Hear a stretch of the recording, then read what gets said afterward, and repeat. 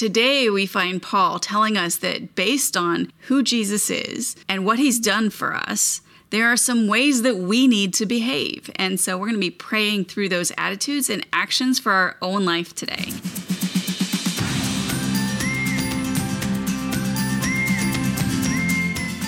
Welcome. I'm Michelle Berkey, and this is Praying Scripture, a weekday broadcast where we use God's own words to honor Him and to talk to Him about the things going on in our life and in our world. Today we're diving into episode 158, and we are praying through Ephesians chapter 4, verses 1 through 13. But before we do that, we're going to open with a bit of worship, as always. We have kind of a long passage, or it felt long to me, and I felt like I should have pulled the first and the last sentences out because that's really where I want to focus, but I'm going to read you the whole thing. It is Ephesians 4, 7 through 10. You'll hear it in the middle of our passage when we get to the actual main part of the prayer time. So it says this: "Now grace was given to each of us according to the measure of Christ's gift. For it says, when he ascended on high, he took the captives captive. He gave gifts to people." But what does he ascended mean, except that he also descended into the lower parts of the earth? The one who descended is also the one who ascended far above the heavens to fill all things. So I want to focus on the idea of the measure of Christ's gift and the idea that he ascended far above the heavens to fill all things. So let's go to prayer. Father, we come to you today in the midst of our week, and we ask you to quiet our hearts, and we give you this time as an offering. We are here to talk to you, to sit in your presence, to listen to you, to have our hearts recalibrated to be more like Christ. You say that grace has been given to me according to the measure of Christ's gift. Yesterday, Monday, we used the word incalculable to talk about something having to do with you, with Jesus. And I think that's a good word for today as well. It's the one that popped into my mind. The measure of your gift to me is incalculable. It's beyond my imagination. We can't get to it by setting our computers to work. It's beyond my ability to understand. And that's the grace that you have given me. And I'm so grateful for that gift this morning. I not only just want to express my appreciation for that incalculable gift, but my awe that you treat your people that way. Your created things, that you lavish this uncalculable amount of grace on us. You are amazing. You started in heaven. You came to earth. You lived as a human, took on human body, lived among us, died, and were buried, and then ascended back again into heaven. You've experienced this, both ends of the spectrum. You existed, you descended, and then you ascended again. Your place is above all things, and you do that, filling all things. Creation here on earth is full of your being. We contain your spirit inside us. Like, these things are really unfathomable when we try to imagine how that actually happens. But I worship you today for being beyond our understanding, for filling all things, for ascending to the right hand of God. Thank you, Jesus, for that gift that allows me to be here talking to you and to the Father today. It allows the Spirit to be inside of me. Astonishing. I worship you this morning. I'm so grateful for your love and for your grace. In Jesus' name, amen. Ephesians 4, 1 through 13, that's where we are today. And so it's this beginning of this new chapter. And really, it's the beginning of a new section of the entire book. Because a typical format for Paul's letters is to begin with doctrine. So in this case, in the book of Ephesians, he spends chapters 1 through 3 there. And then, based on those truths, he talks to his readers about how to live out those doctrinal truths, how to live in the light of those truths. So today we start chapter 4 and we get to the exhortation part of the letter. So with the understanding of these truths of God and his work of salvation, therefore, ... which is where we start today. Therefore he points the church towards unity. he talks about gifts in the church, and then he talks about what the gifts are for. And those are kind of three sections of verses 1 through 16. We're going to end at 13. It's a weird place to end. It'll be worse when we start up next week. I'm not sure where I'm going to start or if we're going to go through the whole of chapter 4, but Paul is full of run-on sentences, and I wanted to contain the amount of text that we deal with each day, and so I'm kind of cutting it off in a place that maybe it wouldn't be normally. And because I think his sentence goes on in some translations, it might be that I cut it off at a good place in this translation, because I think I scanned down there and it ends at a period. But anyway, Ephesians chapter 4, 1 through 13. Let's read it, and then we'll pray. Therefore, I, the prisoner of the Lord, urge you to walk worthy of the calling that you have received, with all humility and gentleness, with patience, bearing with one another in love, making every effort to keep the unity of the Spirit through the bond of peace. There is only one body and one Spirit, just as you were called to one hope at your calling, one Lord, one faith, one baptism, one God and Father of all, who is above all, and through all, and in all. Now grace was given to each of us according to the measure of Christ's gift. For it says, when he ascended on high, he took the captives captive. He gave gifts to people. But what does he ascended mean, except that he also descended to the lower parts of the earth? The one who descended is also the one who ascended far above the heavens to fill all things. And he himself gave some to be apostles, some prophets, some evangelists, some pastors and teachers, to equip the saints for the work of ministry, to build up the body of Christ, until we all reach unity in the faith and in the knowledge of God's Son, growing into maturity with a stature measured by Christ's fullness. That's the passage. There's a lot in there. So let's get started.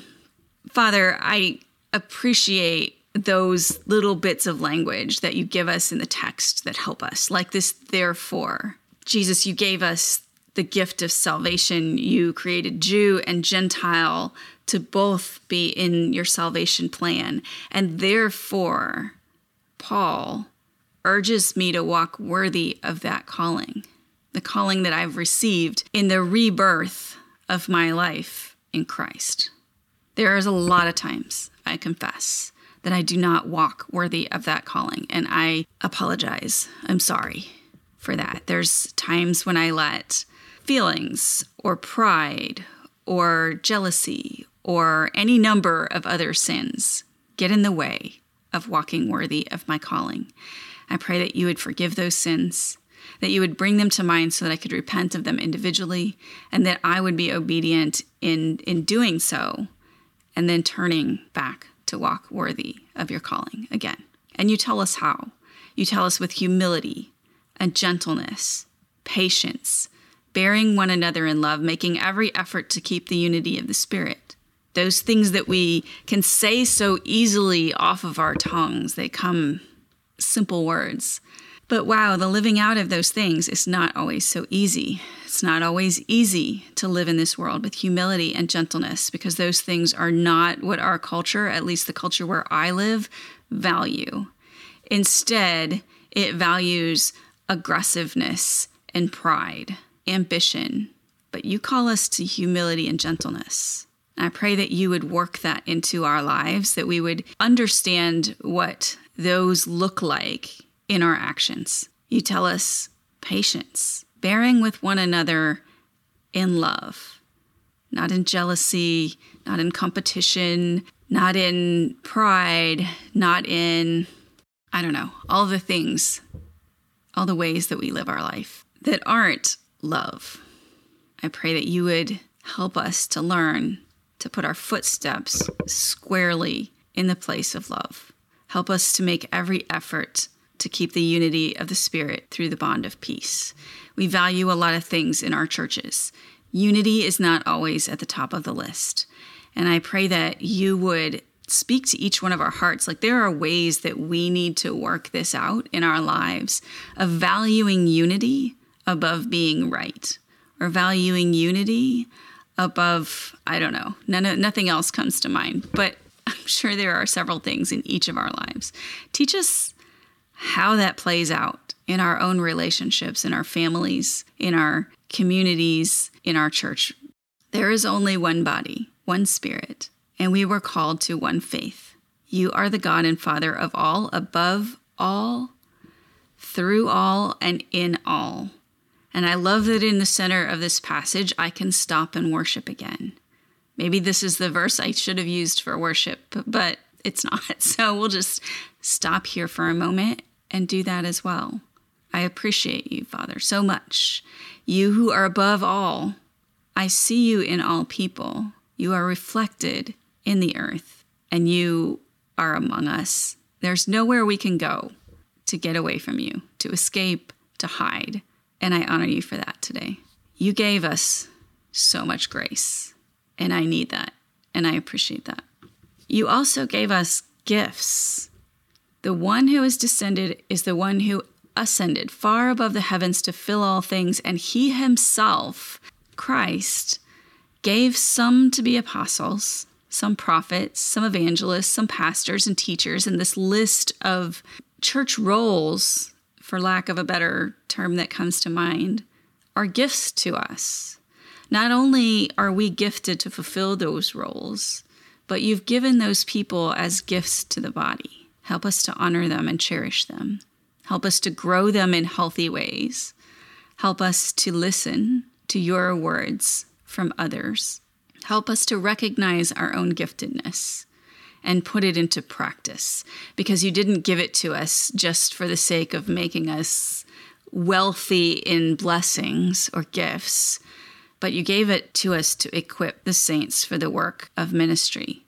We are to do the work of ministry. All of us. Saints is all of the body of Christ. Every believer is a saint.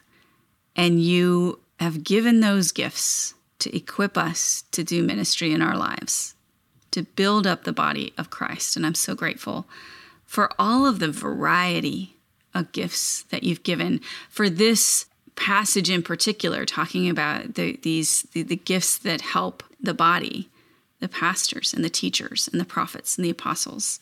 I'm grateful. Help us to recognize your giftedness in ourselves and to put it into practice to equip the saints for the work of ministry. Because the goal is that we as a body, as a group of believers across generations, that we would reach unity in the faith and in the knowledge of Christ, growing into maturity with a stature measured by Christ's fullness, not by how many people we bring to church, not by how many Bible studies we attend, not by how much scripture we read in a year, but by the measure of Christ's fullness in us. Help us learn to measure the worth of our actions the same way you measure it. Help us to grow. Help me to go to very specific things, specific ways that I need to grow into the measure of Christ's fullness. Work that in my life. Bring me to obedience and to desire that stature measured by Christ's fullness. In Jesus' name, amen. Thank you so much for being with me today. If you are here on the Grace and the Gravel Road Facebook page, I appreciate you joining me either live or on the replay. Both really thrill me that you can pray with us in both of those ways. We'll be back again on Monday, and we'll be continuing in chapter 4. If you're a podcast listener, thank you for joining me on that platform as well. And sharing the broadcast with a friend just will help more people be able to join their voices with us. Praying Scripture is brought to you by Grace and the Gravel Road. And my heart is that we do this a couple of times a week, that we would all grow in our ability to speak to God in words that He has given us, in not just so that we can parrot them back to Him, but so that we can learn to pray in a basis of God's truth. And my biggest request is that you will fall deeper in love with the God who gave us these words. Amen.